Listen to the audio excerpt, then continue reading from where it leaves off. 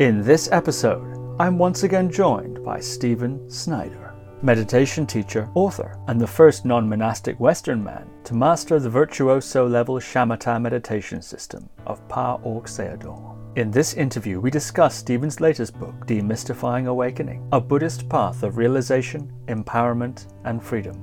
Stephen gives detailed comparisons between the maps of Theravadan and Zen Buddhism, explains the difference between Kensho and Satori, and reveals why it's so easy to stall after an initial awakening experience. Stephen also shares techniques to open the wisdom eye, loosen allegiance to the body, and transcend the superego, and reveals how he assesses others' spiritual experiences, and how an individual can self-assess their own level of awakening. So without further ado, Stephen Snyder. Stephen Snyder, welcome back to the podcast. Thank you, Steve. Nice to be here again with you. I'm very delighted to be speaking with you again, and we're here to discuss your new book, Demystifying Awakening. Yes. I think we remarked in our last interview, listeners will no doubt remember that I've interviewed Stephen 2 or 3 times now, and I'll include links to all of those interviews below. In the last interview, we were discussing your book about the Brahmaviharas, the Buddha's heart. Now you have another book coming out, and rumor has it you have another book coming out to do with Zen and koans, a very beautiful commentary on Zen koans. So, well, first of all, what's going on? What's behind this outpouring of really fantastic books? And actually also, could you situate us? Because there is something of a progression, or at least the books somewhat linked together. Buddha's heart's referred to in Demystifying Awakening in several places.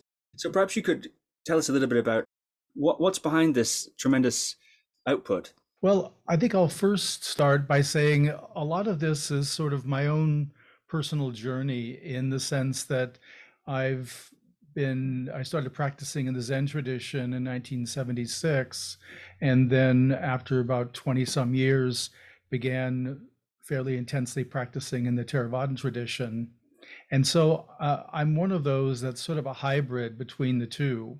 And I still do practice in the Zen tradition, as well as do practices from Theravada Buddhism. So I think that my own perspective is heavily influenced by both those traditions. I like a lot the simplicity and the directness of the Zen practice path, and yet I really like a lot of the meditations from the Theravadan path. They're very specific, they're very fleshed out. So there's something about them. And I think in my own journey, I began to see relationships between these practices that I hadn't seen before.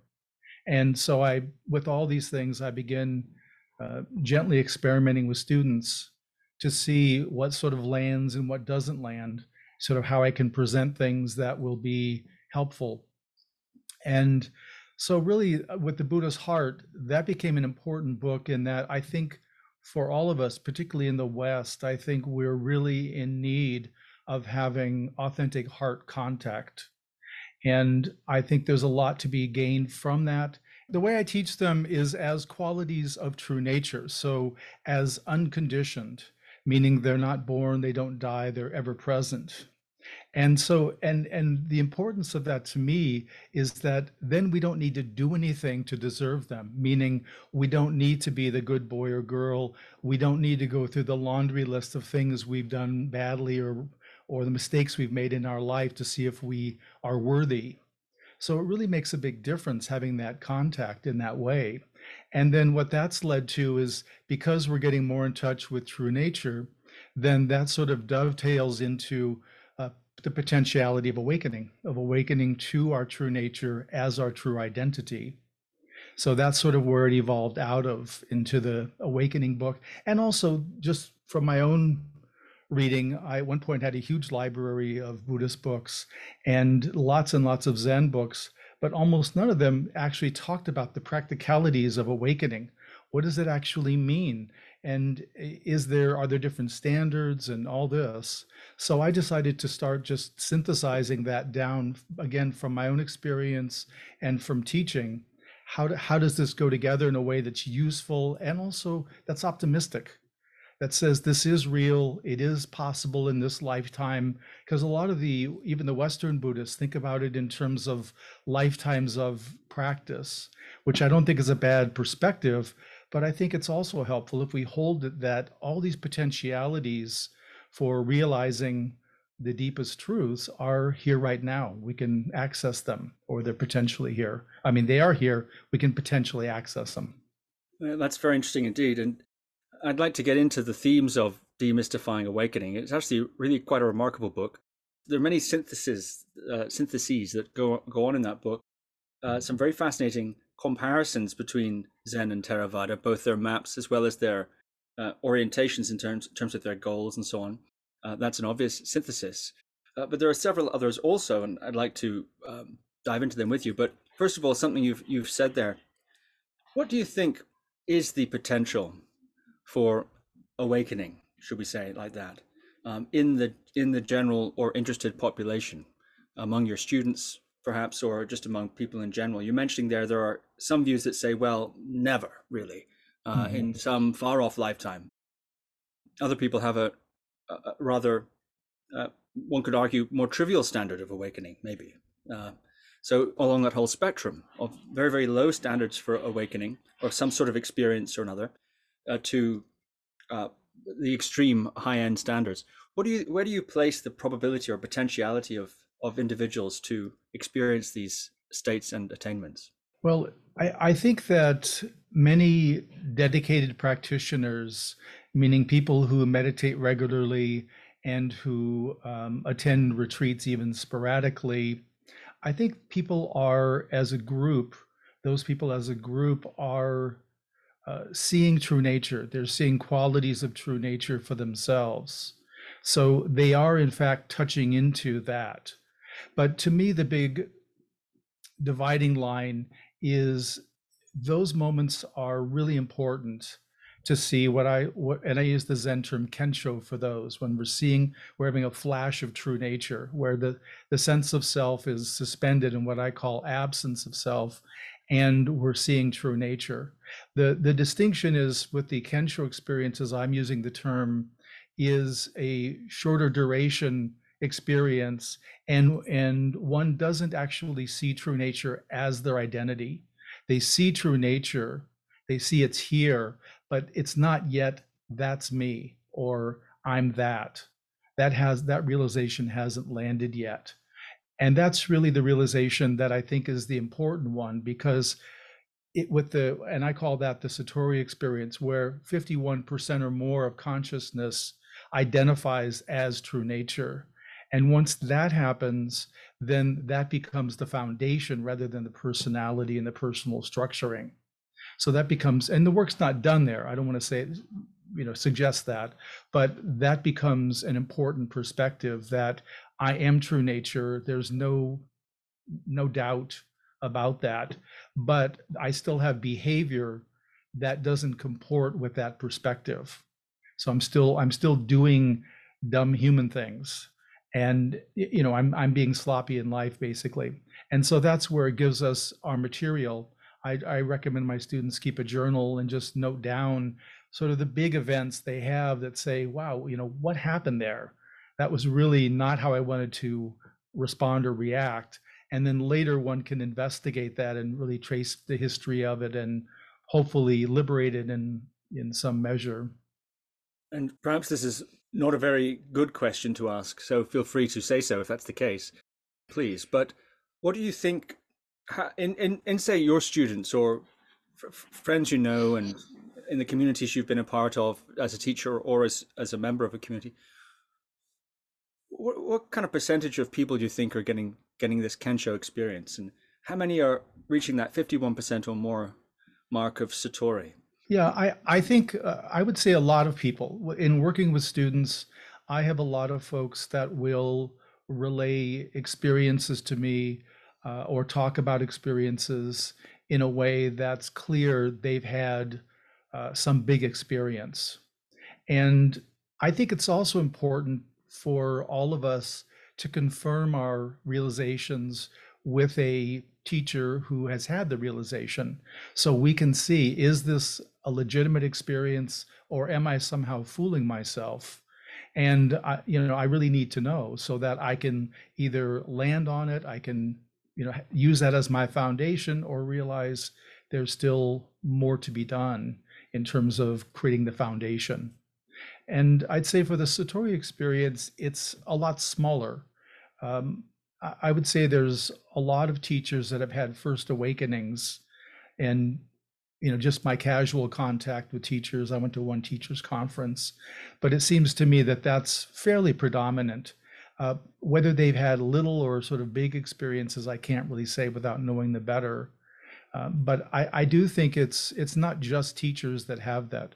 There's students that clearly have it. I talked with someone about a week ago who had a spontaneous awakening experience, and they're a Theravadan practitioner, so they were doing things that were a little different than they normally did. They weren't just doing Vipassana or mindfulness; they were doing some other practices, and this thing unfolded for them. This experience. That's very interesting, and we're not yet at the book, but we're already edging into certain themes, and we will get to the book because there are some very interesting points there that I'd love to dive into. But what you're saying is also very interesting. Do you think it's possible to stop after Kensho and begin teaching, let's say, as you mentioned, after Kensho, and never really go any further or never have the urge to go further? Or is that short duration glimpse of Kensho tend to draw one towards at least the possibility of Satori? Is it possible, in other words, to languish between Kensho and Satori? I suspect it is. I think there are teachers who have had Kensho experiences that are teaching. And the main difference, I'd say, between those teachers, those that have had the Kensho and the Satori, in whatever tradition they're in, I'm not limiting this to any tradition, but there's a difference in terms of functioning of personality and personal material. Is for the Kensho experience, the belief in the self has been challenged in that experience. So it's not fully believed, but it's not the same as Satori, where that the grounding is no longer in the personality. It's in, the transcendent. It's in the awakening, the ever-present unconditioned qualities of the absolute, as we call them in Buddhism. So there is a big difference. And one of the problems is that the teachers that have had either no awakening experience or small awakening experience, is there's still a lot more risk of them misbehaving with students, because they still have an ego functioning in it, and they still have projections in the sense that they need to be seen in a certain way, they need to be elevated in a certain way, and that creates problems in the communities, that the students are then managing the teacher's expectation of how they want to be mirrored, rather than the teacher being more of a blankness, where there isn't necessarily the personality material running all the time. So I'm not sure if I was clear about that, but I think there are distinctions. And I'm not saying someone couldn't be a good teacher without having an awakening. They absolutely could be really good at supporting meditation and helping people with the integration in their lives. But they're also not the lighthouse. They're not the beacon of the absolute. And that really is part of what students need, is they need to have that transmission that occurs where it's resonant. There's like a musical note, and it's resonant in their system. And that's where it really makes a difference if the teacher has had the Satori experience. If someone was fairly sure that they'd had a profound experience in the awakening category, perhaps not having thought of it in the way we're now discussing it, that Kensho, Satori, etc., I think it's a very helpful distinction. And they wanted to check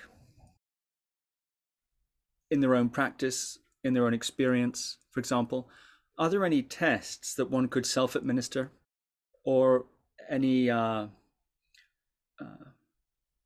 directions in one's experience to look to check or just disambiguate? Am I in the Kensho camp, or am I in the Satori camp, or am I somewhere in between? Mm-hmm. Well, the one of the tests that we can use and self-administer is simply asking ourselves, who am I? and see what the response is. I mean, genuinely turn within and self-reference. What's there? And if it's the me, meaning all the worldly stuff, all my history, my memories, my experiences, if that's all that I'm finding, then I'm fairly landed in the personality structuring material. And if I'm finding that there's vastness, spaciousness, and particularly absence of self, if I'm having trouble locating a self, then that's going to be more indicative of a deeper experience. That's very helpful. And you point out in the book that there's a tradition in Zen of confirming one's uh, spiritual experiences or religious attainments with a senior teacher. Right. Um, and after this, I think perhaps we'll pivot uh, into the book more specifically. I'm really curious. Let's say one of your students or maybe someone who's just calling you maybe for the first time on a mentoring call believes they've had their first awakening. Mm-hmm. Maybe on a retreat, like I said, or maybe they're calling you on Zoom or something. Can you walk us through the process of how you'd handle such a situation? You have gone to teachers to confirm your experiences. Mm-hmm. How do you assess and confirm when someone comes to you with such an experience? And if you believe that they have, or perhaps even if you believe they haven't, what do you tell them? Mm-hmm. Well, it's very individualistic. So it's going to depend how they present and what their experience is.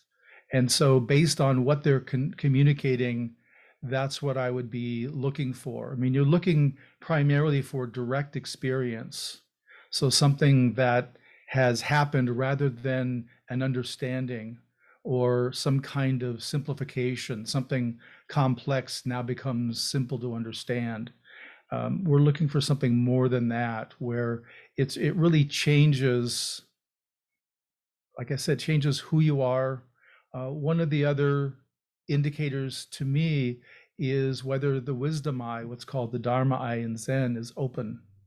Because in Theravada Buddhism, that's one of the expectations, particularly in the jhana practice, that the wisdom eye, if the wisdom eye opens, then one can develop the masteries in jhana, where you can see into the prior mind moment and you can confirm what's happening in your own experience. Can you say a little more about this, the wisdom eye, and how one might experience or test that? Well, for example, on the deep concentration retreats that I teach, one of the common physical phenomenon people have is they have a kind of pressure in the middle of their forehead, something that feels like they're maybe getting a headache, or there's a tension. And for the most part, I mean, it could be one of the things we check for is there some striving going on? So are you really wanting to get to a goal in the way that we might in terms of our work and our life in the world? We get from A to B, there's a goal, a conclusion. And so if they're too attached to the goal, to the experiential goal, that can create headaches, that can create head tension. But this is not so much head tension, it's very specific, very localized to the forehead. And so people, what's happening is the wisdom eye, like an eye, is blinking. It's beginning to open. And that's how the progression of that practice can develop more easily if the wisdom eye is open. And if someone's experiencing that, they're experiencing this pressure in the forehead, the wisdom eye is blinking and beginning to open. Mm-hmm. What's likely to happen next?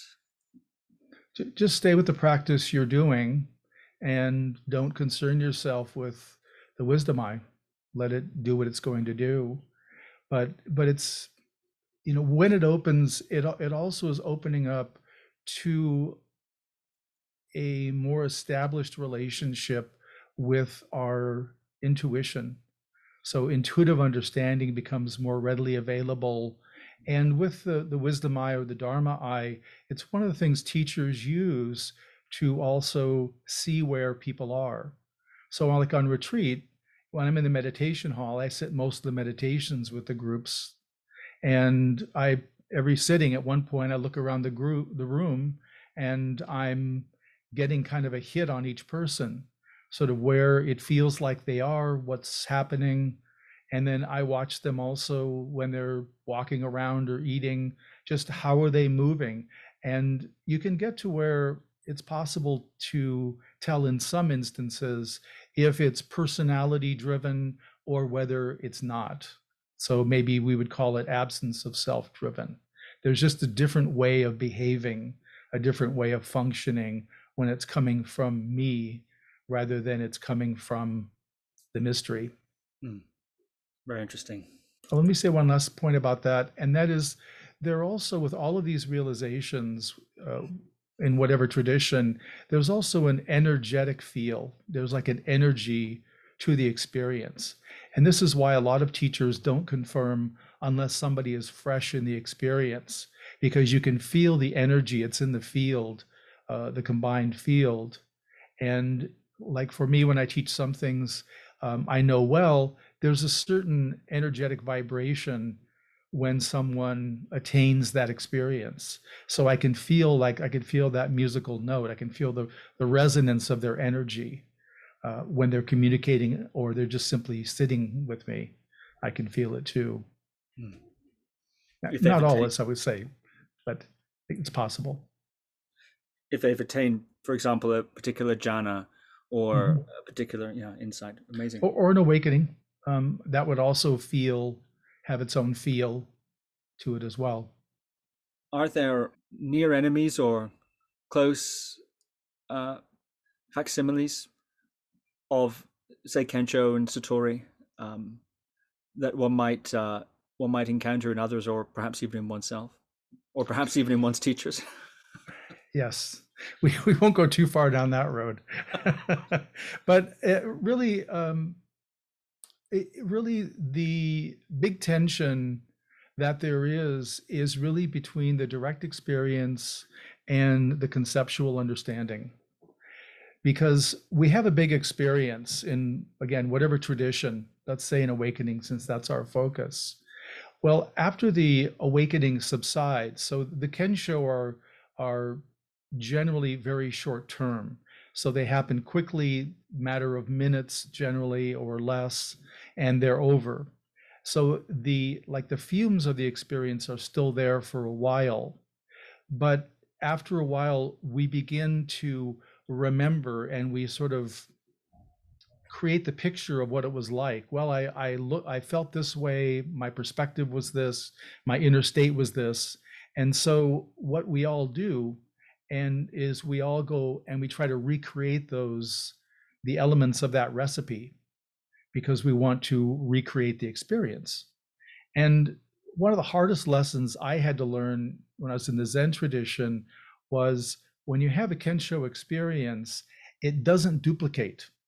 So the next Kensho experience is not going to be identical to the prior one, but we look for it, we think it is. So I think the conceptualizing is really the biggest problem that people have. And I don't mean a big problem, but I think it's just a human default to try to conceptualize. Then we make it ours, and we try to weave it into who we are, that I've had this experience. And that's another indicator too, is if somebody sees themselves as special, that's also a sign that the personality has co-opted the experience and incorporated into me. So now I'm this person, I have these attributes, and I've had this Kensho experience. Very interesting indeed. Your book is called Demystifying Awakening, and it certainly does that. Very practical, very precise, and also very straightforward. And there are, interestingly enough, exercises for almost every point, meditative exercises for almost every point, as well as what I suppose we could call pith instructions, reflections on each point. For example, if you're at this stage, you might encounter these resistances, or here's something that here's an unexpected consequence of glimpses of no self. One might feel somewhat dislocated from a sense of self, and that can be distracting, disturbing, and one may seek to busy oneself with activities to get away from that, and that's all right for a period of time. And you're going to have several of those experiences to sort of warm you up for a more abiding awakening experience. This sort of interesting details, I think, are quite unusual. And perhaps I'll give a sample of the sort of language I'm talking about. You write about awakening. Awakening is seeing clearly through the lens of who we take ourselves to be, in quiet recognition of our abiding true nature. True nature is absence of a separate self, coupled with a direct knowing of the unbreakable connection, oneness of all life, including each of us as our true nature. Awakening includes seeing the many wholesome qualities of our true identity, our true nature. These inherent qualities include unconditioned love, innate goodness, profound stillness of peace, complete welcoming acceptance, mutual joy, deep compassion, as well as wholesome strength, unconditioned support, and pristine clarity, to name just a few. And then you go on to offer a list here. From my perspective, there are three components to an experience of awakening. Number one, a deep experience of absence of self. Number two, a life-altering experience of seeing one's true nature. Number three, a thorough unity experience where all is one, or everything is a fabric of oneness. Then one more line here. The depth of an awakening experience is marked by how long the awakening experience lasts, i.e. minutes versus weeks, and how thoroughly the conviction in the separate me is dislodged, short-term as well as long-term. So you're giving here a clear definition of awakening, as well as reflecting on its different levels and grades. I'm wondering, why is awakening so misty? You seem to be able here to describe it quite clearly. Why does awakening need mystifying? Why is there such confusion about this term and this whole area? Well, the main reason is because at some point early on, the teachers really, and again, this is my perspective, this isn't necessarily historically confirmed, but I think the teachers, because really Buddhism came from India, Nepal to China. It was one of the movements of Buddhism. And in my view, they were taking primarily the jhana practice from India, Nepal to China, because that was the foundation for Buddhism. It was the foundation for the yogic practices for thousands of years before the Buddha. And what they saw is what those of us that teach it today see, is there's a lot of striving. People want to get it. They want to get the brass ring. They want to get the goodie. And so there's a lot of focus on that. And it really creates a lot of suffering, both for the teachers and for the students, when they don't actually get the brass ring, or they come close but it doesn't quite land. And so I think to really have it be easier for everyone, they began to pull back on what the experience was like, a variety of qualities of the goal, let's say. And the idea was, if there was no goal, that people would naturally progress and would have these at least non-dual experiences, if not awakening experiences. But the problem when you hold back is that, and you have new teachers, and the younger teachers didn't do the initial holding back, they may not know that there's more to be revealed, or there's more the teachers know, either conceptually or experientially. And so that gets lost. And then you end up with practices where the teachers don't actually know the progression of the practice. And this, to me, is where I feel like the dovetail between the Theravadan practices, as the Buddha originated a lot of those or adapted them, really combined with the Zen approach, really makes a really wonderful practice territory, where you have the awakening included. So you have some of that progression. And you mentioned in the book, I also talk about the Bodhisattva ideal, the ideal that we will return in lifetimes to be of assistance to others crossing over into awakening. Until all beings are awake, we don't cease the rebirth. And the Theravadan model, the Arahant, is absolutely getting off the wheel of existence. They're getting fully realized in the Theravadan model, and that's the last lifetime. So to me, there's something about not returning that I'm uncomfortable with. I think that's part of our obligation, both to ourselves, but to the unconditioned, to the absolute, is to return and to make these teachings as accessible as we can without diluting or lowering the bar. We have to keep that pristine. But I think the more people know about it, the less they're going to invent for themselves. That's very interesting. And when you talk about returning, do you mean in the sense of reincarnation? Well, in Buddhism, we talk about it as rebirth. So and the difference being that reincarnation suggests there's an abiding soul or entity that goes from lifetime to lifetime, and really it's that consciousness will return back to the absolute, to the unmanifest side of the absolute, and then when it's ripe, will come into manifestation again. And it seems that when there's been some level of liberation or awakening, that awakening stays as part of that particular section of consciousness. And so when people are reborn who have had the consciousness has been awake at some point, it seems like it's a quicker journey to return to the practices and the realizations. And then there's on to new material. There's always more to be done. I'm curious what you think of practices in, say, the Tibetan tradition, where it's alleged practitioners can, through various yogic means, direct, even more specifically, it seems, than what you're saying, their rebirth, and perhaps retaining other qualities than simply a sort of latent potential for awakening that carries over. I'm thinking of qualities such as understanding of certain topics or certain proclivities, taking to certain teachings, or taking even to certain skills like memorization of texts or et cetera, these sorts of things. I'm curious, what do you think of that, those ideas? Yeah, I suspect they're probably accurate. I can feature that there would be a sophistication around it in terms of that, and I'm being a little bit vague about this topic just because it is part of the mystery of how it all happens exactly. But I know that at least the lamas and the tulkus and rinpoches, that their consciousness is packaged in a particular way if they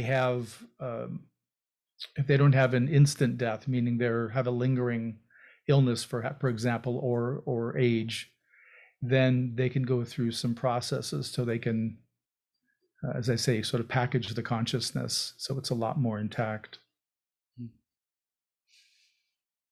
Very interesting. Well, I'd like to return a little later to some of the interactions between the Zen and the Theravada as you present them in the book.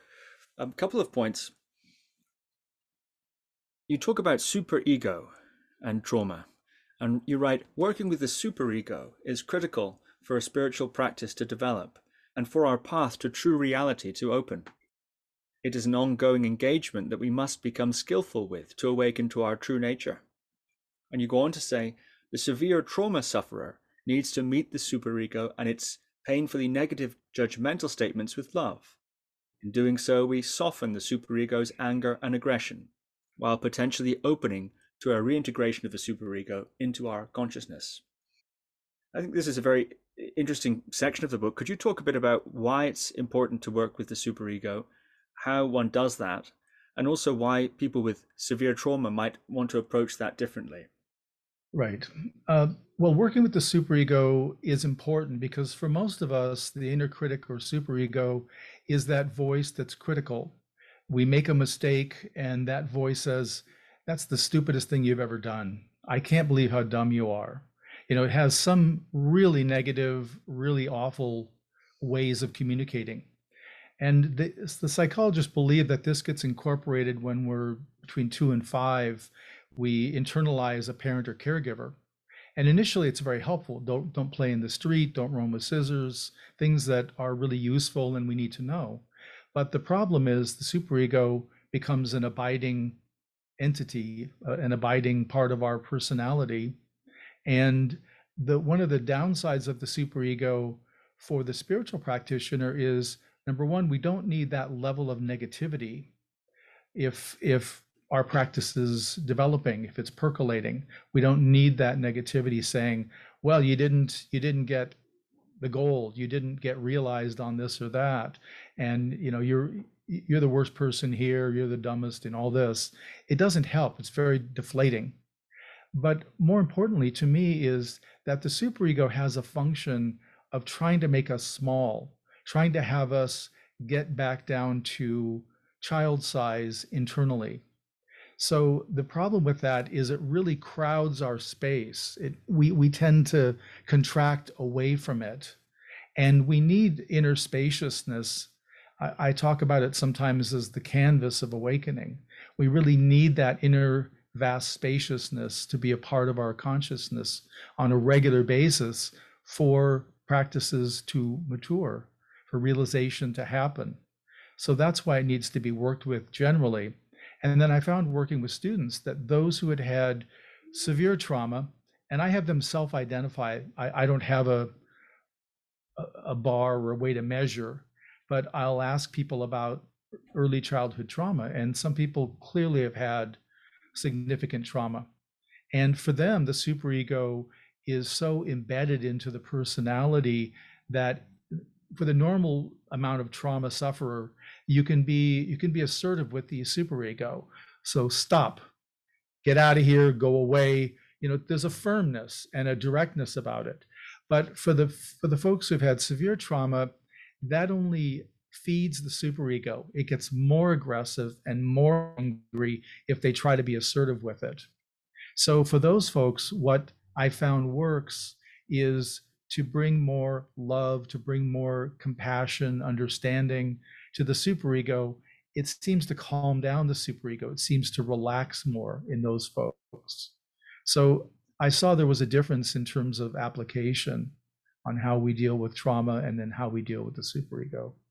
And is superego the sort of thing one would proactively address in one's practice, or in response to its sort of, if you want, coming up in practice? And if it's the latter, if and when it does come up, the superego, and one's confronted with it, what are the typical ways in which it presents in meditation? Someone reports to you, this is how my practice is going, and you can identify, yeah, here we have the superego is attempting to crowd the space, shut things down, do its superego things. Mm-hmm. Right. How does that typically present? And do you address it proactively or responsively? Well, the main way it presents is people will come in and to an interview, or if I'm working with them on the phone or on Zoom, and they'll start telling me all the things they're doing wrong. And there's usually a message in their words, either expressly or implicitly, that I'm the worst meditator here. I'm the worst student. I really should just go home. I don't belong here. So there's really a kind of defeatist tone to them because they've accepted the superego's pronouncements. You're a lousy meditator. You don't know what you're doing it wrong. God, everybody else here is so far along and you're just dragging. So it's this kind of thing. And so then it's a matter of saying, if they know about the superego, most of the folks that work with me regularly do. So I would identify, this sounds like the superego functioning, and see what their response is. And then if I know them well enough, if I've worked with them enough, then I'll know some of their history to know if they've had severe trauma or more average trauma as a child. And then suggest, if you want to work with this would be the way to approach it. And you need to create kind of this safe space for yourself. And I also try to tell them, from my perspective, the superego is wrong, because I've had 3 other people come in today to say they're the worst meditator here. So you all can't be right. And sometimes it's hysterical because you'll have somebody coming in saying that, oh, I'm the worst. But this person next to me, oh my God, they're just amazing. I take so much comfort from them. And then that person comes in, I'm the lousiest meditator here, but that person just sits like a mountain. I get so much, support from them. And it's like, I'm sorry, I can't have you two talk to to mirror this for each other. But that's how it shows up. Mm-hmm. Very cool. Another fascinating practice is the 4 elements practice that you teach in the book. which is used, among other things, for the purpose of purifying the body. Right. And perhaps I'll read from Demystifying Awakening here. A substantial portion of our self-identity is rooted in and with our body. The process of awakening to ultimate reality, to undeniable, unalterable absolute truth, involves loosening our allegiance to our body as identity. And the means that you prescribe in the book is this 4 elements meditation. And its outcome is very interesting. And actually, here's another one of those sections of quite condensed, almost sort of pith instruction passages. I'll read from a bit later in that section. When your concentration develops from the first level of concentration meditation, momentary concentration, aware of the meditative object in this moment, to the second level of concentration meditation, access concentration, your body will slowly begin to become clear, a crystal body. As you cycle through all of the 4 elements, with each characteristic discernible to you, your body will become clearer and clearer. And then later on you write, and I'm jumping sections here, suddenly at the base of that crystal body you will see a heap, a pile of something that looks like fireflies. They're blinking on and off in an inexplicable randomness that cannot be explained. I remember this practice the first time I undertook it. I had the experiences leading up to witnessing the heap of fireflies blinking on and off. I was called for an interview with my teacher, the Venerable Pa Auk Sayadaw. The Sayadaw smiled as I detailed what was happening. He told me the firefly heap was actually the smallest particles of the physicalness of my body. These were called kalapas in Buddhism. Essentially, what I was seeing was these subatomic particles making up the entire form of my body. The firefly entities were completely real in my perception and experience. And this process, this 4 elements process, is very interesting indeed, identifying certain qualities of each of these elements and then alternating between opposing qualities, such as hot and cold or rough and smooth. Could you describe that practice and its function and how it is that it, should we say, loosens the allegiance to the body, and what all this crystal body business is about? It sounds very fascinating. Well, one of the interesting aspects of the Theravadan practices, which the 4 elements comes from, is there's a lot of deconstruction that goes on. And so in this case, we are identifying throughout our body all of the characteristics of each of the 4 elements. And the 4 elements are earth, water, air, and wind. Oh no, fire's in there. Earth, water, fire, and wind. But anyway, so we end up identifying these 4 elements and each of their corresponding characteristics, they're called. Like you mentioned, the hard and soft, which is part of the earth element. And so we locate everything hard in our body, which would be our teeth, fingernails, and bones. And so but this isn't just a conceptual practice, meaning you and I can speak right now and we both agree those are hard objects in our body. Well, we have to actually make direct contact with those. With the teeth and nails, that's not hard. We can experience that directly. But the bones, we have to use our wisdom eye to see. We have to be able to discern the bones themselves. And this is discerning it to a level that if you, for example, broke your arm when you were young, in doing this practice, you would actually see the break. You would see where the break had healed, the line that it left behind. And you might see, for example, discoloration around it. It might be more yellowed. The bone could be more yellowed than other parts of the bone. So you really have the experience. I'm seeing my body. I'm seeing all these body parts, from the 4 elements. And the main impact of the deconstruction practices, there's another practice called 32 body parts, where you go through and identify these different body parts and body functions. But the impactful aspect of it is at the end, when you finish, you realize that you've subtracted, you've identified and accounted for the entirety of your body, and there's no me. We somehow have this idea there's going to be this little box, this little something somewhere that we would identify, okay, that's me. And when that's not there, it's surprisingly impactful that we feel like we've emptied out the suitcase and there's nothing else left. And yet I have this sense of me, so how come I can't find it? So that's where the deconstruction of self and where we do identify with our body as me, how we look, how we behave, the different ways our body can do things. We can dance, we can do martial arts, we can do all these different things.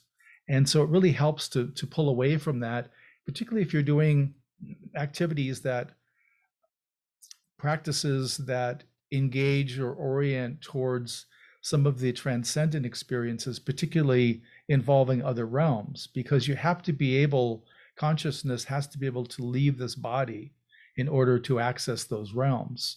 And if you're overly identified and attached to the body, you're not going to be able to depart. And by you, I mean consciousness, awareness. Well, that's very interesting. And what about the crystal body and the kalapas?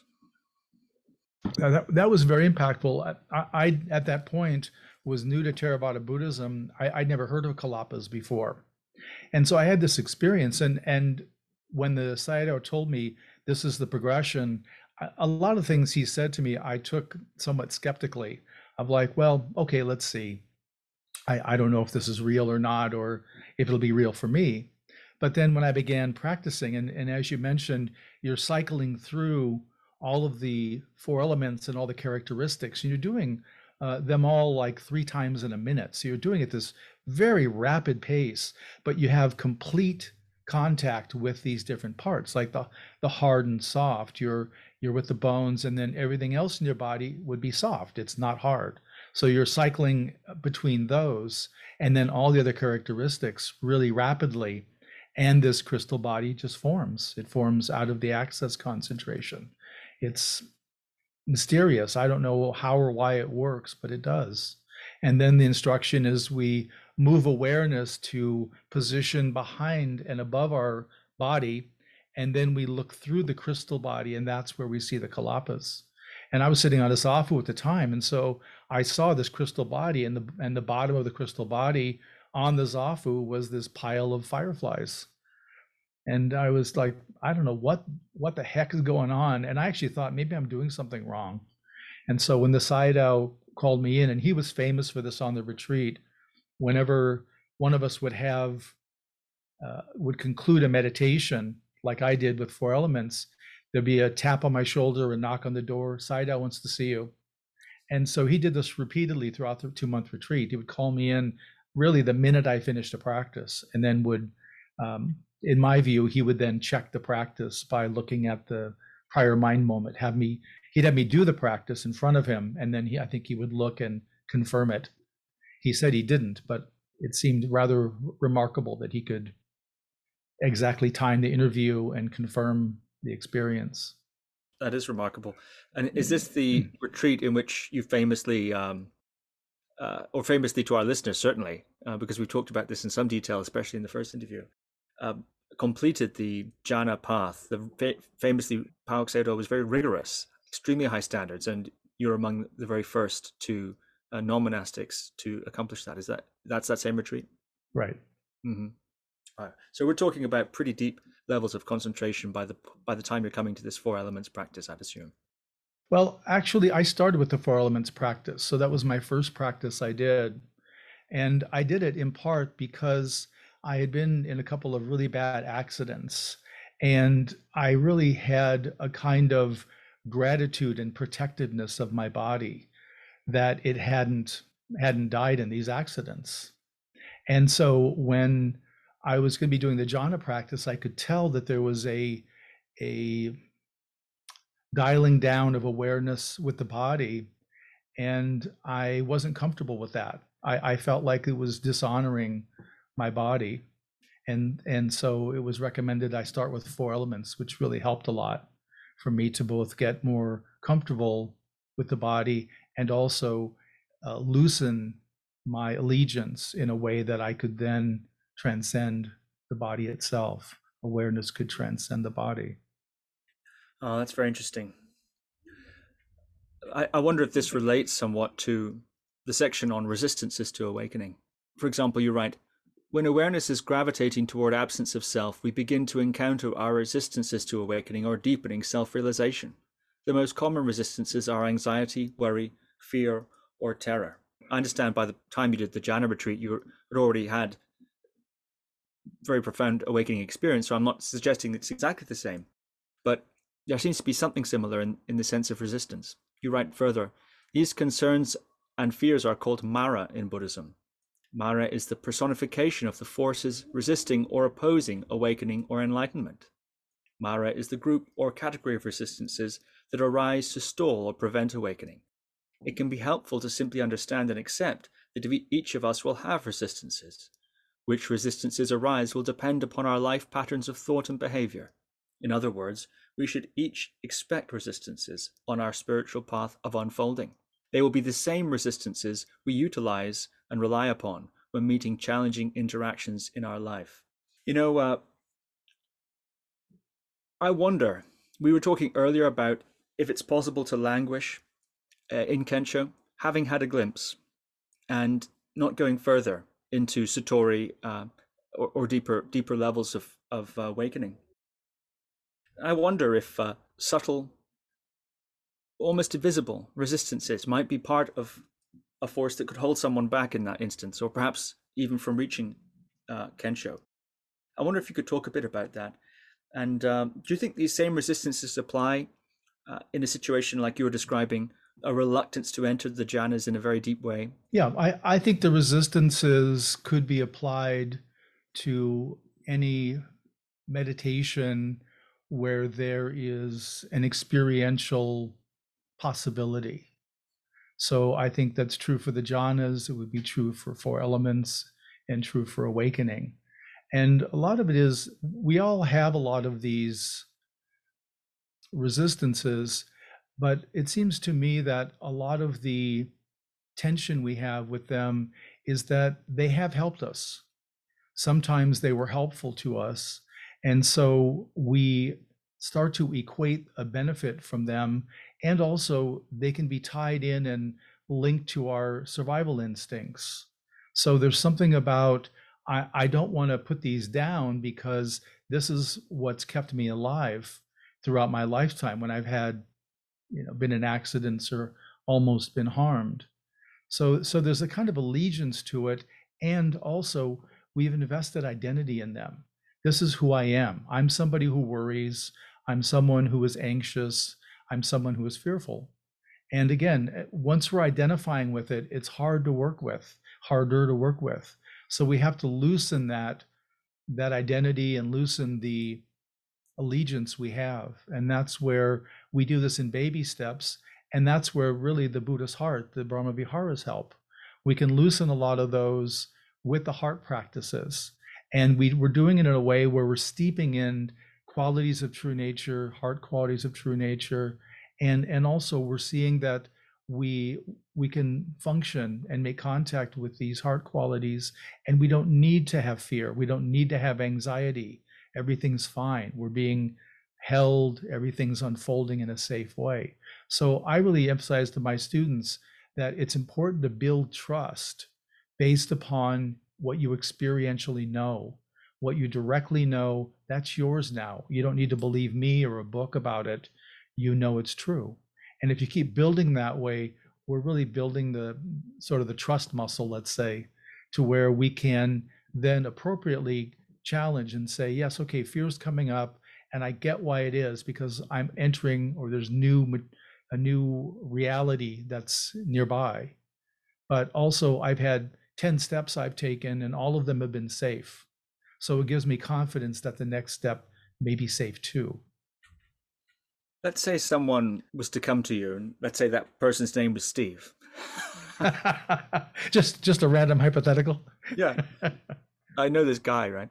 Mm-hmm. And in this instance, and he was to say something like, I noticed in myself, for example, something, maybe this would serve as a good example, particularly in practices of sleep, practices of maintaining, we could say, awareness or something like that, going to sleep. The consciousness or the, I'm afraid my vocabulary is not going to track especially well here. But one moves towards sleep, and there's a sort of gradual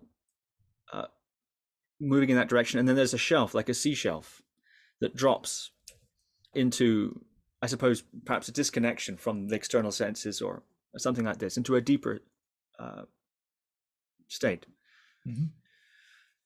This sort of drop or sea shelf, I think, can also be encountered in certain meditative practices as well.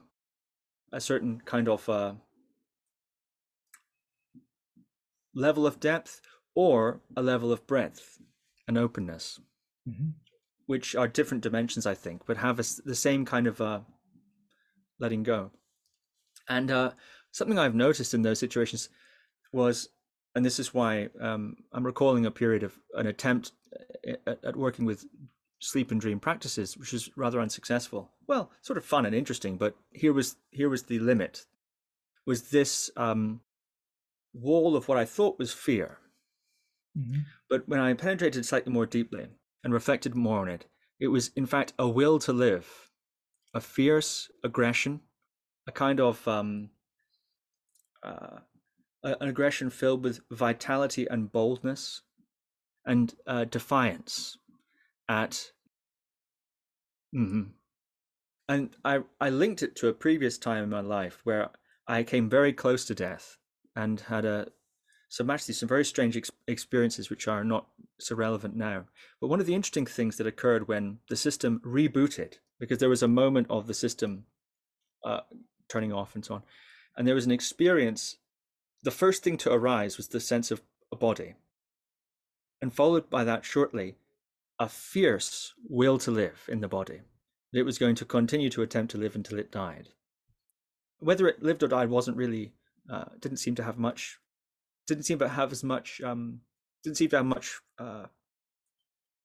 consequence. The point was, it's the nature of the body to live until it no longer lives. That was the feeling of the will to live. And then the mind or the personality came, and then also that's infused with that same, or had a quality of, would continue to go until it couldn't. Mm-hmm. So there's this interesting will to live coming from, it seems, almost the body itself, or something deep inside, not identified with, but nonetheless extremely arresting, and a block. And in a way, it feels a bit like a betrayal. And this is something perhaps similar to what you were describing with the accident, a betrayal to simply move beyond it, or simply ignore it. It seems like that's too big a step. It's a betrayal that, it feels like a betrayal. I wonder if you understand what I mean. This seems to be a little bit like these resistances here. What would you say to somebody whose perhaps name was Steve, who'd experienced that and felt perhaps it might be an interesting block to a block in practice, let's say. Mm-hmm. Yeah, and I think we're talking about the same thing. That was really my perspective before I did the Four Elements. Was I felt it was a betrayal to orient towards jhana states, towards transcendent states, and kind of abandon the body. So I definitely understand that, and I think you're touching into what we might call the survival instinct. That there's that fierceness, almost animal-like fierceness, that I'm going to stay alive, I'm going to do what it takes, period. And so I think there's something useful about that, but I think we need to, I would suggest also working to unpack what comes with that. So trying to distill down to the core of that, which is, I need to stay alive. And then really looking at, the aggression, the energy, and really being with that. And again, tapping off some of that energy, because the aggression isn't too helpful. Assertiveness is very helpful, but the aggression, there's a little bit of rage in it. And so that's not terribly helpful for meditation practice. But if you can parse those out and see what the rage piece is versus what the assertiveness is, then there can be some balancing, some digestion of that, understanding more and more. And the main thing is, for most people, they conceptualize moving into new territory, whether it's the dream work or meditation, but they'll often conceptualize it like moving to the edge of a cliff. Like you mentioned, the drop off in the ocean, which I see as the same thing. And what I tell people when they're in that place is you want to go as close to the edge of the cliff as you can to be a little bit uncomfortable. You don't want to trigger your survival instincts. You don't want to trigger fear, because if you get into panic, that's not helping anything. But being a little uncomfortable is really helpful. And over time, we get close, and that seems to tap off some of that energy. I talk about it sometimes with students that it's like we have a memory, or we have a part of ourselves that we don't want to go to, and it becomes sort of sacred or protected or hidden. And then we put this electrified fence around it. So when we get close to it, we feel the energy of the fence, and we're like, oh, no, let's get out of here. And so the skillfulness is we have to learn, just like the cliff, to come close to that fence enough to feel the energy, but not to be overwhelmed. And then we just hang out there. We're not doing anything. We're just practicing. And eventually the level of energy we're in dials down. We digest it or tap off, whatever the languaging is. So then we take one step closer, and we continue until at some point the fence loses its power. And then we can enter in, and we can see what's actually inside the fence. And typically, for the majority of people, whatever's in the fence is way less of a dramatic experience than they expected. They thought it was going to be this horrific, horrendous, life-altering kind of gut-wrenching experience, and it's usually not. It's something that happened when we were young, and we tucked away there because we couldn't handle it. But as an adult, and particularly an adult who's orienting towards spiritual practice and other dimensions, we can work with it almost always. Very interesting. Thank you. I'm going to say something to put in there now, which is, and at that time, when I was very close to death, I had to fight very hard not to die, actually, and had a very visceral and clear experience of this will to live, actually, very clear. I can still taste it now, actually, that feeling. I think I'll include that as well, because that's the part I missed. Yeah. And that's important, cool. Actually, that's important because that tells us part of the story for you is that you actually physically had to fight to stay alive. So you had to muster every ounce of strength. And of course, turning towards aggression and fear are going to be some of the strongest energetic emotions we have. So, that's what you were probably tapping into to stay alive. Yeah. And, it's while we're on the subject, as I taste it now, it does feel fantastic. There's something about the concentration of all one's resources into a singular defiance. Yeah. That feels exhilarating, actually. It has woven in there, perhaps rather subtly, love. There is love like a suit, which has got some maybe golden or silver thread woven into it, so you can catch it at certain lights. It has that in there. There's something tremendously, dare I say, liberating about that profound concentration of all one's resources and energies into that simple act of defiance. What do you think? Yeah, I agree. I would say when this is up, I would really be interested to have you really hone into the love, really make contact, sit with it, explore it, let it unfold more, because that's really the key there. The aliveness. I mean, this is why the extreme sports are so popular, and people do things like drive fast and parachute out of planes and things, because that aliveness, that's the present. They're really present. They're not conceptual at all. It's direct experience right now. And that's really what, in a lot of ways, we're searching for. And that's, I think, also what's the potentiality in meditation. Very interesting. Perhaps we could pivot now. Thank you very much, Stephen, for giving me a private session in the middle of the interview. It's very cool. I'm going to try that. Yeah, certainly. I can Good. taste that actually, and you've really that's very helpful pointing. Thank you. Thank Yeah, you. I'd love to hear about it too. If you want to later, let me know how it goes. Yes, well, I hope to interview you about your upcoming book, which is I know in the works. So perhaps We'll have we'll more have sessions. sessions with Snyder. We could do a little excerpt. Okay. Another, I think, fascinating part of the book, and I'm not sure how you're doing for time. I'd like to talk a bit about Zen versus Theravada. Maybe that's where we'd end it. What do you think? I've got as much time as you want today. Okay, great. You're it for today. Oh, excellent. Well, let me just close my side hatch here. Can you hear the storm?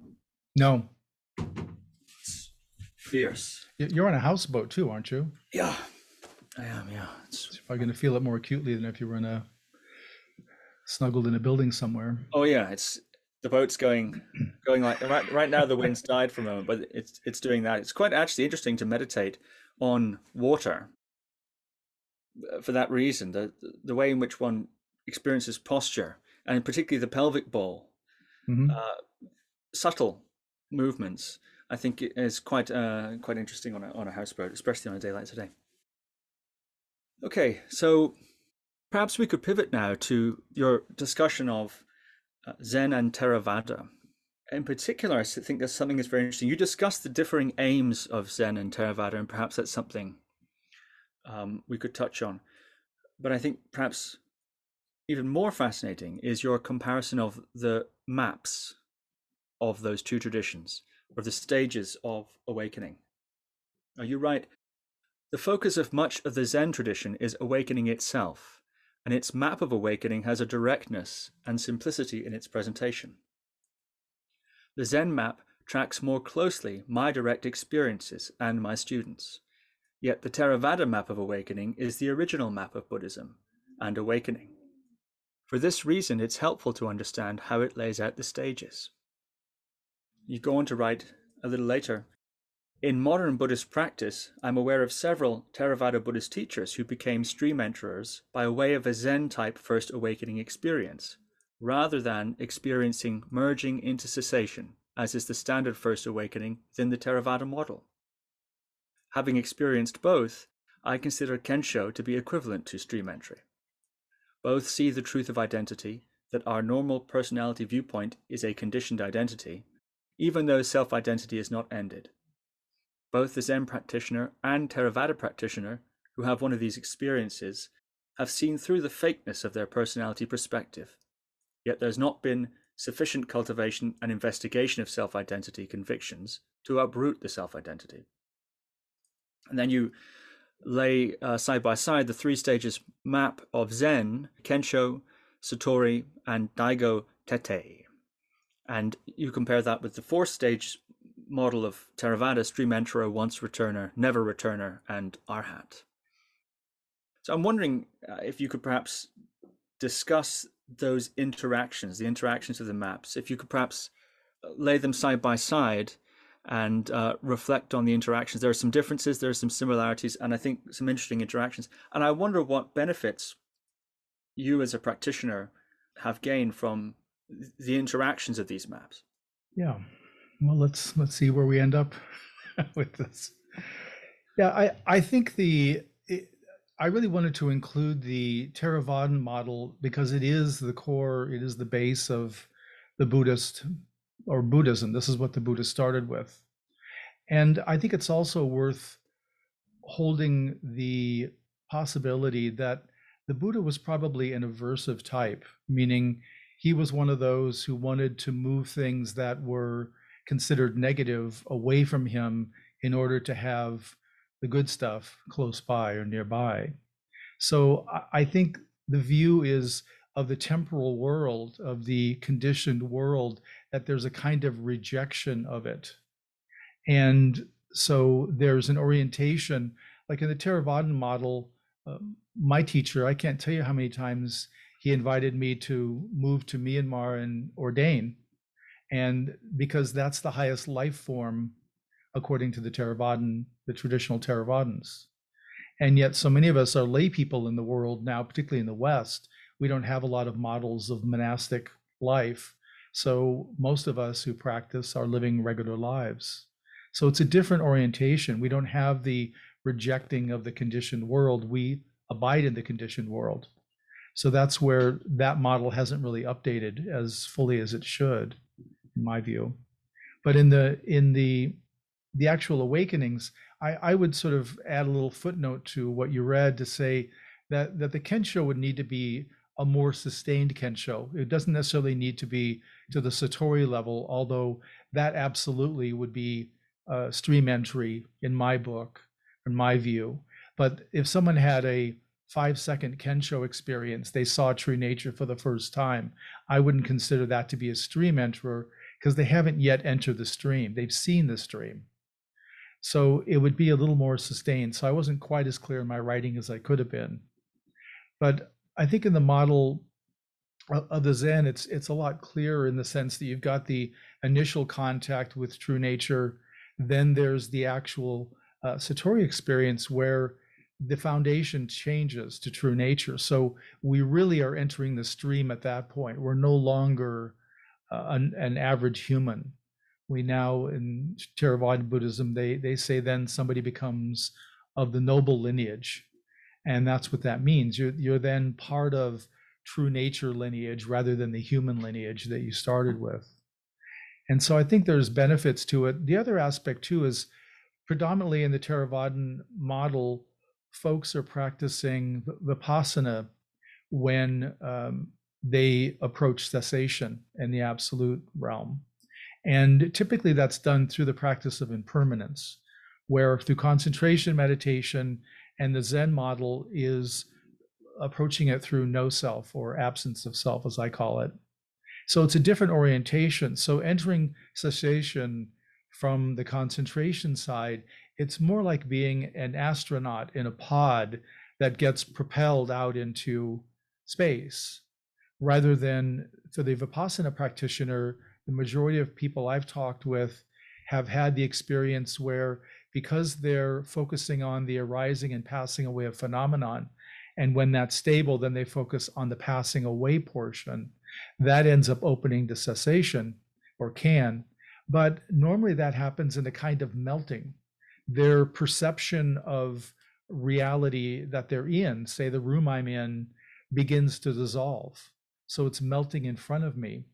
And it's very unsettling to a majority of people when that happens. Some people get really frightened and scared about it.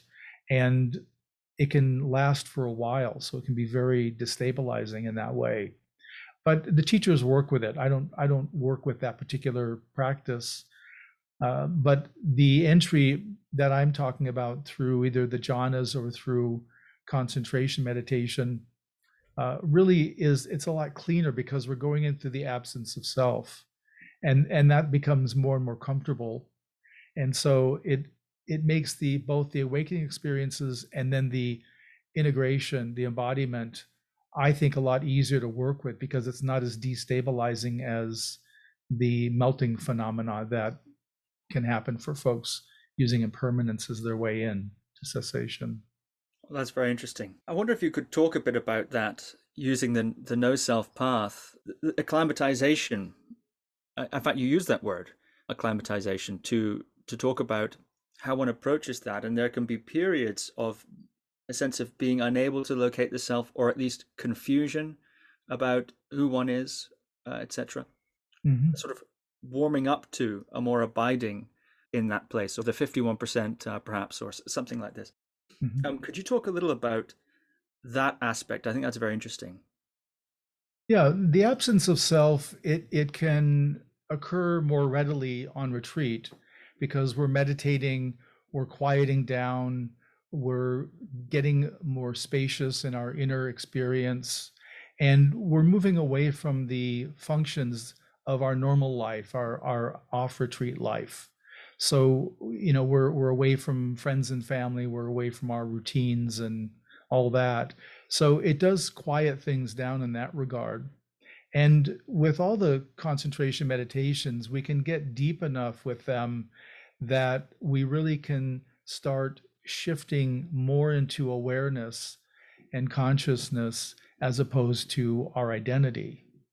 And for some reason, I don't know, understand how it works mechanically, but there are times when we get deep enough into that, that our normal sense of self is suspended.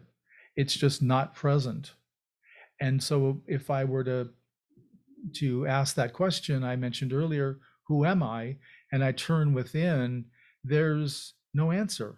There's nothing there that I can get a hold of, that I can identify. There's nothing of the familiar way, the historic way that I identify. There's really like a question mark. And that can be very destabilizing for a while. And for most people, when it first happens, like the Kensho, uh, it's very brief, but people go to the habitual behavior and the habitual mind states to familiarize themselves and land once again in the personality. And we do that primarily through doing, through the compulsive doing.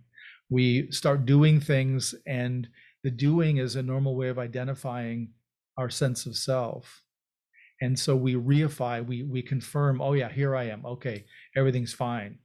Because there's a certain fear that gets activated or can be activated by the loss of the sense of self. There's a fear of madness. There's a fear we won't be able to function in our life. We won't be able to have meaningful relationships. We won't be able to sustain a work or a job or income. So people regularly will tell me when this fear is up for them that their fear is they're going to end up homeless and alone.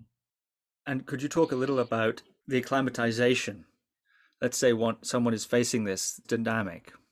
They find themselves busying about things, doing self-sonar. Sometimes I think of it like self-sonar, because one sort of echolocating by interactivity with one's environment or whatever it is, activity and so on. I must be here because that's over there, that sort of thing. If one's facing that, you give some interesting advice, including permitting, actually, a bit of that activity, that's busyness. Could you talk a little bit about how one might progress through that sort of territory? Right. Yeah, and I like your term, the self-sonar. I talk about it as sonar sometimes also, because it is that we're looking for that reflection back, the mirroring of who we are. And the main thing I talk about with people when they're in the absence of self-experience is first I try to identify it for them that this sounds like what you're experiencing. And so that they may have read about it or heard me talk about it. So they at least know then, okay, here I'm on a map. And I tell them, really try to be as comfortable as you can, not knowing who you are. Try to just leave the question open without looking for or finding an answer. And if people are sort of stable in the absence of self-experience, they can usually stay with that. They can recognize, I have these ways that I identify me. I have these certain behaviors, ways of speaking, things I do, which confirm for me who I am. So I try to have them minimize those activities as much as possible to stay in that absence. And at some point, if awakening doesn't occur, then the self will reassert itself. Not necessarily the same as before. It may have changed some from this absence of self experience. But again, it's like anything else. It's like approaching that cliff we talked about earlier, that you want to do it in comfortable steps. You want to be a little bit uncomfortable. So you're trying to stay with the discomfort of not knowing who you are. And again, realizing nothing bad is happening. I'm not going insane. I'm still able to function. I'm still able to relate to people. So there's still something happening. So some of my fears aren't manifesting. So that gives a little more confidence to where when it happens more and more, and that was my experience, was it happened in short bursts. And then at some point I began having sustained experiences of weeks or months where there was an absence of self. And I found I could function and I could work and have relationships and do all those things, but I had no idea who I was. Where does koan fit into this? Mm-hmm. Yeah. Well, I don't teach koans. I'm not authorized to teach koans. I've practiced koan practice. I think it's another really marvelous innovation of the Zen tradition. And the koan, for those that don't know, is a kind of spiritual, perplexing problem or presentation. And it can't be solved by concept, logic, thinking in any way. We have to move into the intuitive qualities within, and we have to also, there normally is an absence of self at the time the koan will be resolved. Typically, first koans are intended to be ones that evoke significant kensho. And Zen teachers typically, if someone has a small kensho, meaning they have that flash experience I mentioned earlier, the teacher will have them continue with the koan. So they won't, even though they've seen into their true nature, it's not significant enough experience. It didn't really land. It wasn't big enough to really make a shift. So they have them continue with the koan until it happens, till it's a big enough experience that life has changed in a marked way. And then once those level koans, like just for an example, one of those koans of the initial level is, what's the sound of one hand clapping? We know two hands, but what's this sound? And there is no answer for that. You can't come up with an answer logically. You have to get into that space where the sense of self is absent and the intuition, the intuitive understanding of the unconditioned kicks in. And then we know the answer. We know what it is. And the Zen teachers I've worked with have require you to show. So if you have a resolution to the koan, you don't just tell them what it is, you've got to demonstrate it. And that's a whole nother level when you have to essentially perform the resolution to the koan in some fashion, rather than just say, oh, I'm empty, I'm nothing, I'm not here, whatever the languaging would be. So it's a great model.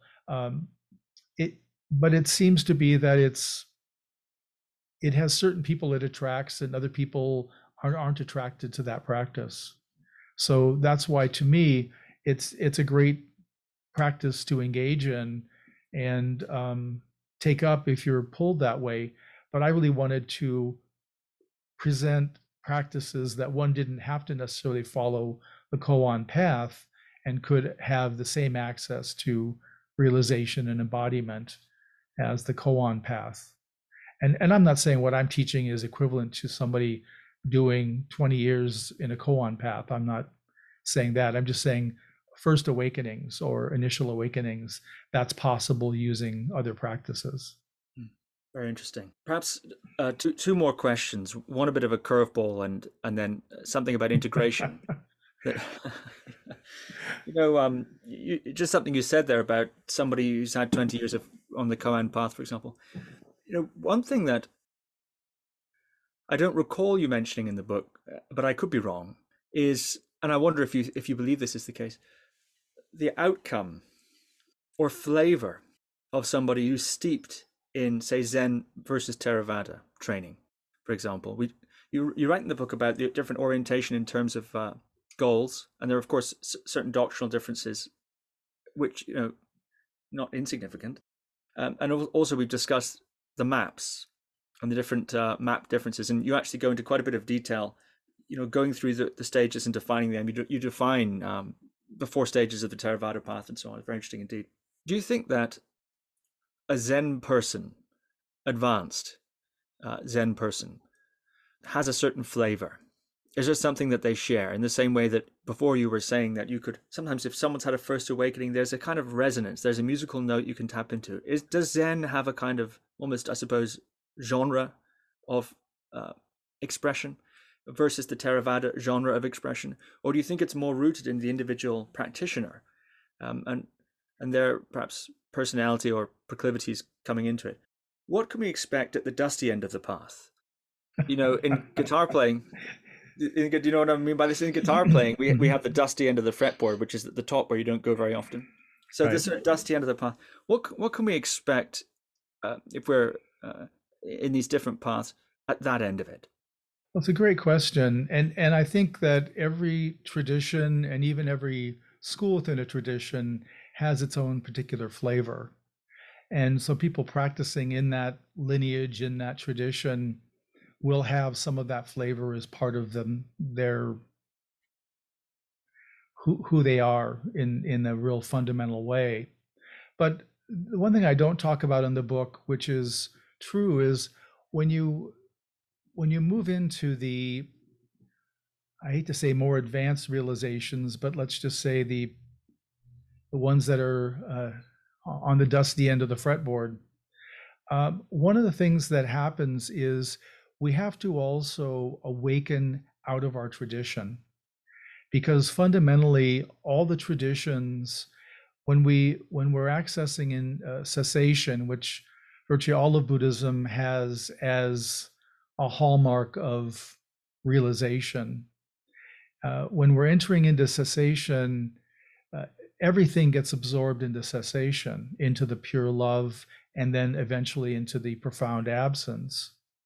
And as a practitioner, really to be a free, let's go back to the guitar, to be a accomplished guitarist, you need to be able to play without looking. And also, you have to at some point transcend music and transcend guitar. And then you're an accomplished player. And it's the same with spirituality. We have to awaken out of our traditions and out of every mark of identity that we have to truly be liberated. And there's no end to the liberation. So to me, that's one of the beauties, is there's no finish line. There's constantly more realization that's available, and there's more personal material arising out of our subconscious that's going to be kicked up as we go deeper and deeper, because whatever's not resonant with that realization gets highlighted after the realization, and that's the work that has to happen. We have to work on the personal material to digest and liberate that, and that opens us up to greater realization. I call it the stair step method. It just seems to be the way it works for everyone that I've seen. Oh yeah, beautifully said. Well, that I think leads us nicely to what I think will have to be my last question. Thank you for being so generous with your time. And that's to do with this integration and dealing with behaviors, attitudes, etc., that are not resonant with one's recent awakening. Quite an interesting approach you have to this. And one of the aspects of that is the spiritual journal. And you mentioned that before. You write, to have a first awakening experience is life altering. Your enduring and closely held views of self and reality become temporarily transparent and are penetrated and perceived as transitory. This perception through our customary self-identity allows us to see clearly the true nature embedded in our consciousness. Our true nature is like a spiritual hologram. When we shine the light of awareness on this particular hologram of knowing, our entire true nature, or specific parts of true nature, can be highlighted. This transcendent experience is magnificent, yet it's not enough to effect lasting complete change in your life. You are not ready to fully live from the first awakening experience. In order to begin to live from the changes of first awakening, you will need to integrate and embody the new realization, the new view from an activated, functioning no-self. One of the most useful approaches to integrate your realization is to observe and monitor your behavior. It's the honest self-examination of whether you're walking your talk. I have used and recommended to students a spiritual journal to record daily occurrences of incongruence. So I'm wondering if you could talk about this idea of the spiritual journal and explain how to go about using it. Mm-hmm. Sure. Well, I have students keep a spiritual journal both to record anything significant in their meditation that occurs, or even if they notice certain times of day are better or something about the meditation. So it's just kind of an ongoing self-examination, self-reflection. But principally, it's used for seeing behavior that's incongruent. Like I have this inside understanding. I have this knowing that's within, and I see myself behave in a way that isn't congruent with that. It isn't harmonious with that. So, in other words, I'm at a store and some clerk is a little bit gruff with me, and I yell at them. And so that night, I'm reflecting on my day, and I say to myself, that was uh, really a much stronger reaction than was necessary for the situation. I way overreacted to that. And so then I write down the situation of what happened, and I try to just touch into what got triggered. Well, there was some sense for me that I wasn't being seen. They weren't paying attention to me, and I felt invisible. So I felt like I had to assert myself so they could see me.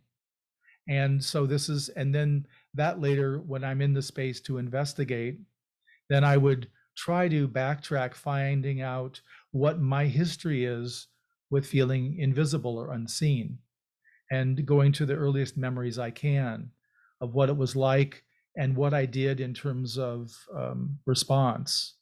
And then ideally, if you can get back to one of the core memories, and you can tell when you hit these memories because they have a kind of glow to them or a kind of extra energy when they're a pivotal memory.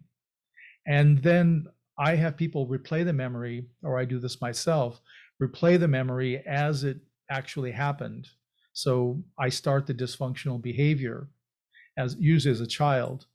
And then once I go through that, then I go through the same scenario, but I put today's mind into that child's body.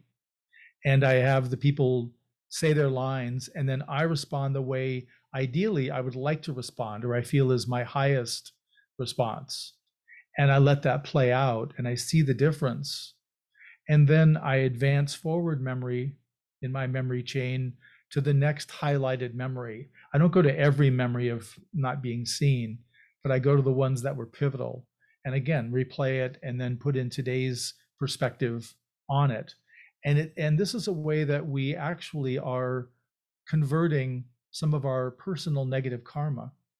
We're bringing it back around. And when we release some of our negative karma, we're also releasing the places, the relationship of those memories and those behaviors to identity, because it's part of our identity. I don't want to be unseen. I don't want to be overlooked. I'm going to assert myself when I feel like you're not seeing me.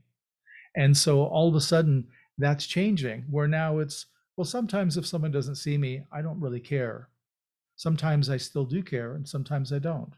So I've changed my identity already too. So by doing this, we're really affecting our karma, and we're also influencing positively our identity, our self-identity. That's very cool indeed. How did you develop that? I started doing it myself many years ago when my kids were young, and if I would meditate twice a day, once before they got up and once after they were asleep. And in my evening meditation, I began just keeping a journal of the day, and I began writing down times when I overreacted with my kids, and because I wasn't particularly pleased with how I was parented, I wanted to parent differently. And so the only way I could see to not parent out of habit the way my parents did was I had to really watch my behavior. And then I would analyze it each night. I'd go through this process. And often when I had an overreaction, I would be able to realize I had taken in a piece of my mother or a piece of my father or someone else. And I had taken that in as that's how you behave when somebody does this behavior, when they drop food on the floor. It's a strong reaction.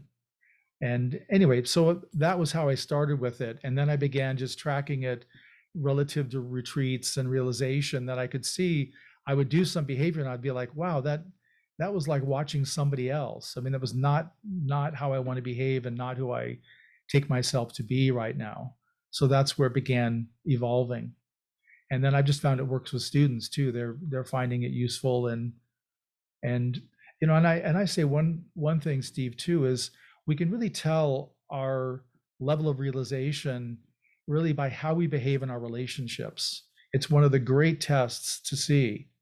And it doesn't mean that you have a perfect relationship with everybody if you're awake, but it means you bring your full self to it. And even if you have a bad relationship or one that doesn't work well, say you have family relationships that aren't that functional in some ways, it's understanding it's a complex dynamic. I'm not going to be this Buddha moving through all of life and having no problems and everybody being enlightened around me. It just doesn't work like that in reality. So we have to also have a certain amount of compassion for ourselves, that I'm not striving for perfection. I'm not going to be a perfect person. What I'm trying to do is I'm trying to walk my talk. I'm trying to live from the realization that's here in this consciousness. Fascinating. Yeah. I think this is a great place to end. I could go on and on questioning you, Stephen, but I think we'll have to bring it to an end. Yeah, fantastic. Demystifying Awakening, out now, hot off the press. Stephen Snyder, thank you very much. Thanks very much, Steve. Nice being with you. Thank you for listening to another Guru Viking podcast. For more interviews like these, as well as articles, videos, and guided meditations, visit www.guruviking.com.